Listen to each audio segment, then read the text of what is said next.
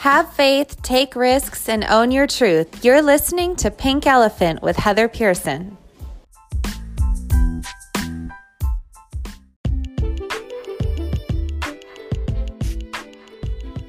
Good evening, everyone, and welcome back. This is episode 2 of Pink Elephant Podcast with Heather Pearson, and tonight's episode is entitled Your True Self.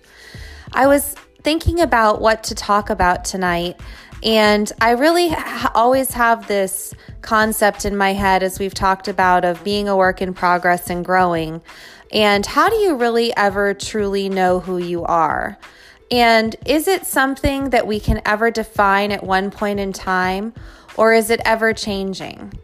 And thinking about those aspects of if we are growing and we're evolving and we're changing, those pieces of our past, would we still define them as part of who we are, or would we try to start completely fresh?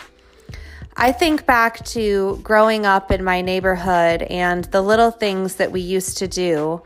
I remember one time my friend Becky and we would do the simplest things. I don't know if you remember that show that used to be on TGIF called Just the 10 of Us. That was actually one of my favorite shows with the 4 sisters.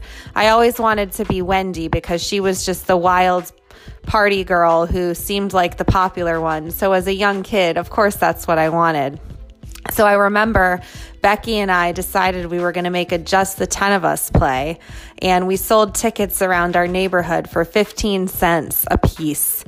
Come the day of the actual show, it kind of didn't happen.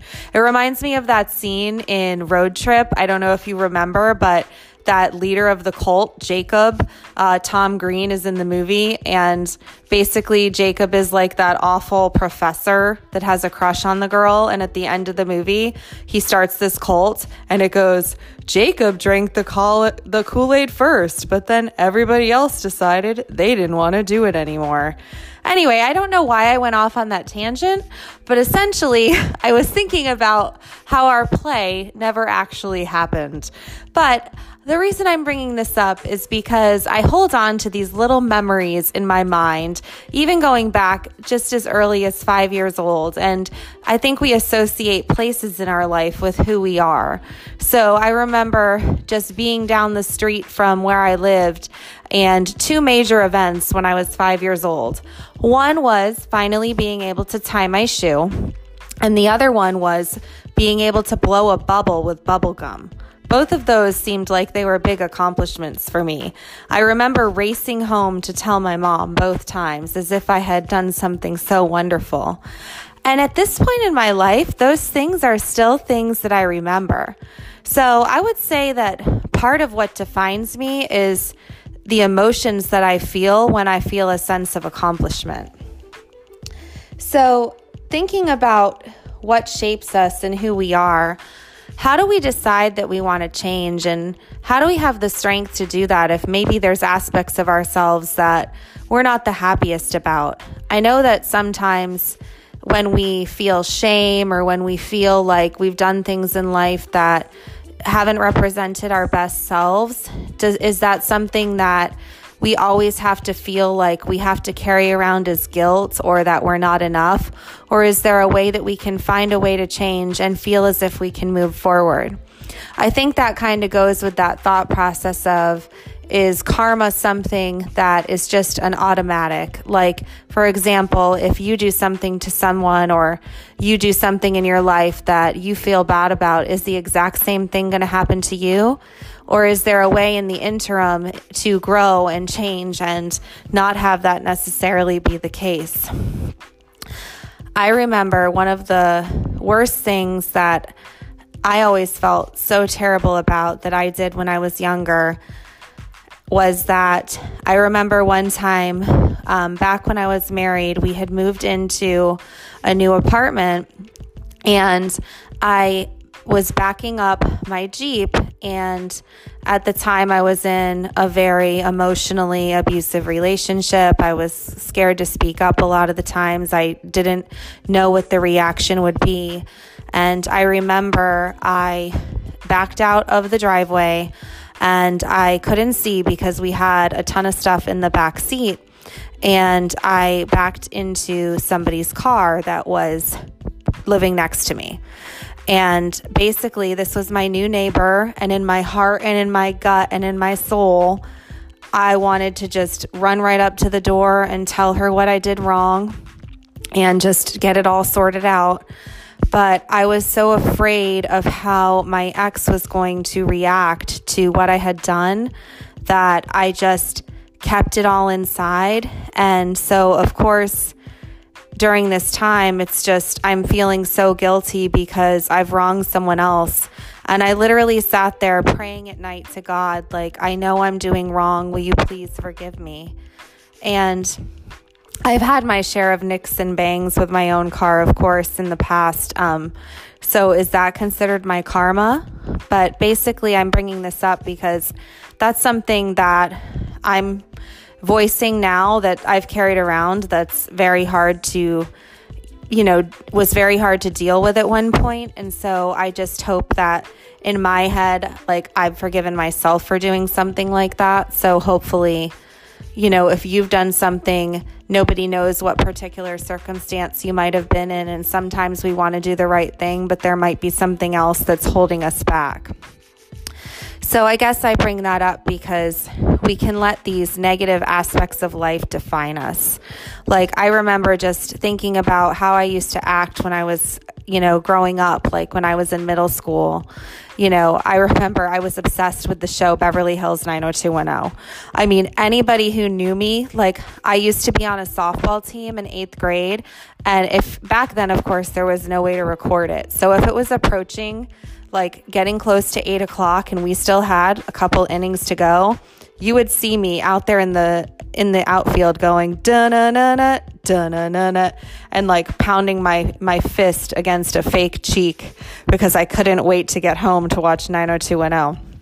So I bring this up because I remember one time my mom was upset with me for something in 8th grade. And like I said, my family was going through a lot at that time. My parents were having issues. So I'm sure I was carrying around additional anger, not just a passion for 9-0. But anyway, I remember that I got so upset that I was just kind of like kicking my foot against the wall, and I accidentally, pushed in the wall. And I just felt like such shame looking back on some of the things I would do and the way I would behave, because it was just, in my head, such a bratty thing to do and such just not a mature thing to do.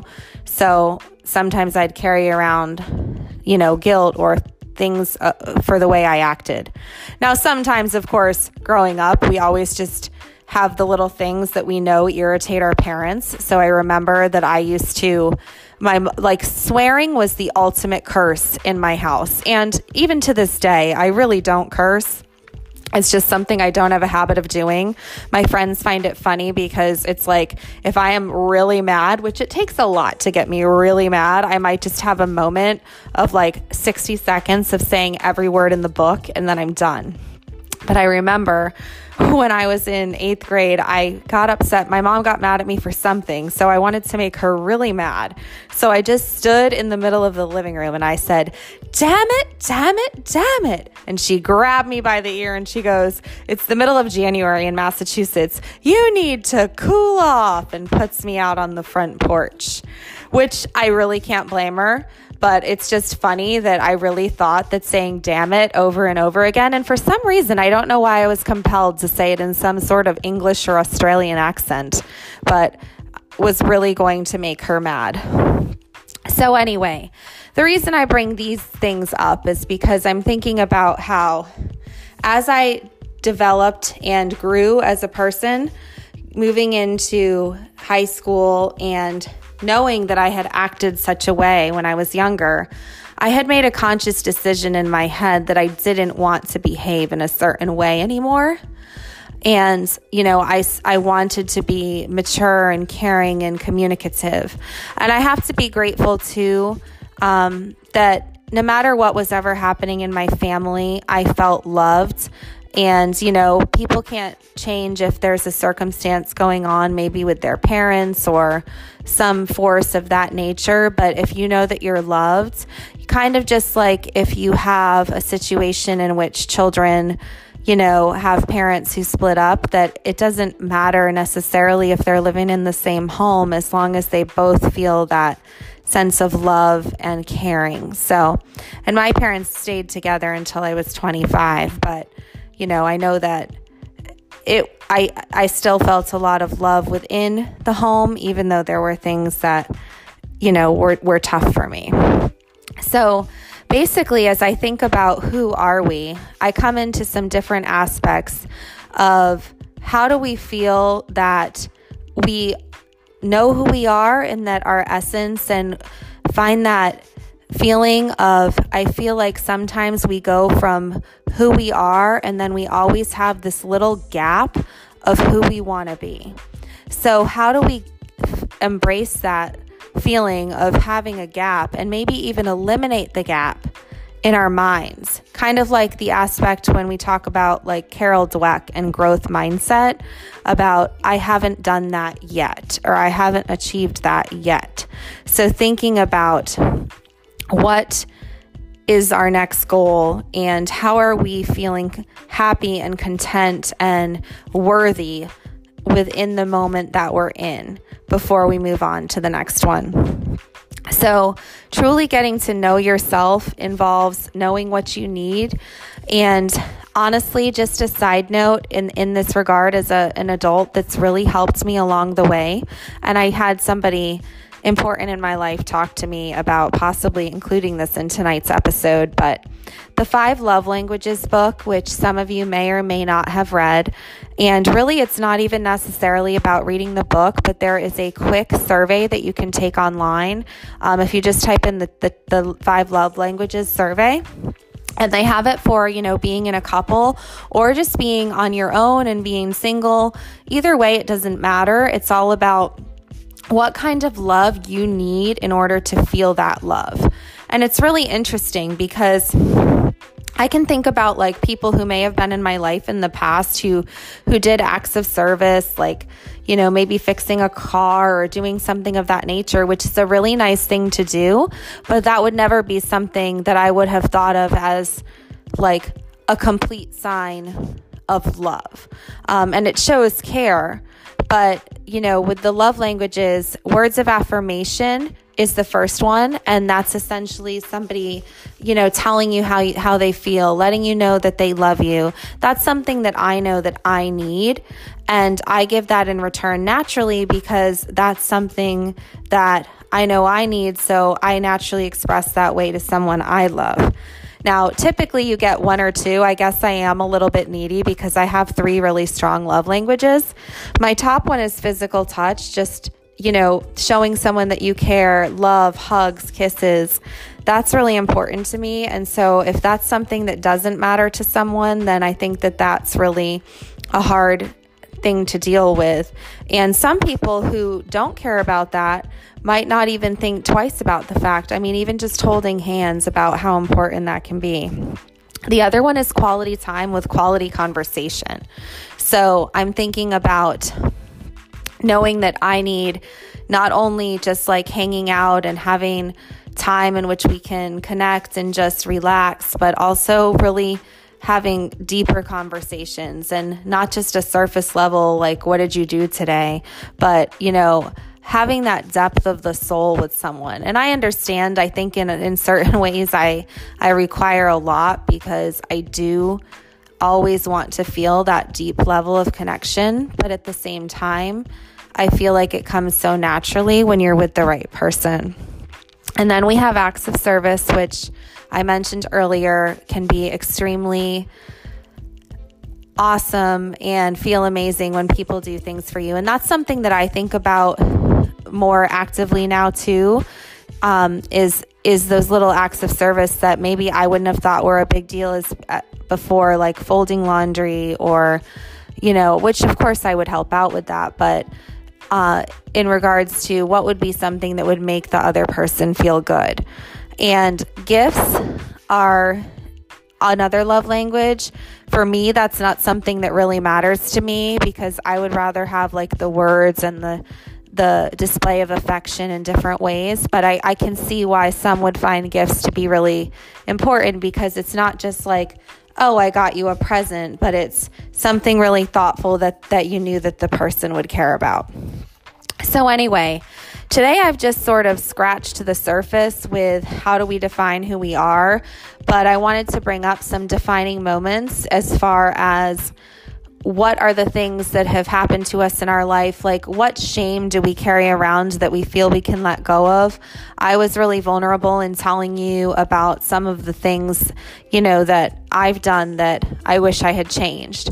And it's crazy how we think back to even childhood. I know I talked about what happened in my marriage, but it was just these things that we can hold on to. And I'm in a place where, I feel this sense of freedom and forgiveness within myself, and a want, to let those things go. And just sometimes we can't make up for what we've done in the past, but we can choose to have a different outlook, and also to never let anyone be in our lives again who would put us in a position that would make us feel like we couldn't do what we felt we needed to do as the right thing as a human being. So anyway, I wanted to keep tonight's podcast just short and sweet, but to check in with all of you. And next time, I am hoping to have my first guest so that we can have some conversation going. Once again, please feel free to reach out to me. I'd love to hear your feedback. And I do have an email address for the podcast now. It's pinkelephantpod@gmail.com. And once again, you can email me and let me know your thoughts on tonight's show or just any suggestions in general. Also, if you're a listener out there who would like to be a guest or give your opinion, definitely please let me know that as well. Thank you, and this is Heather Pearson signing off. Good night.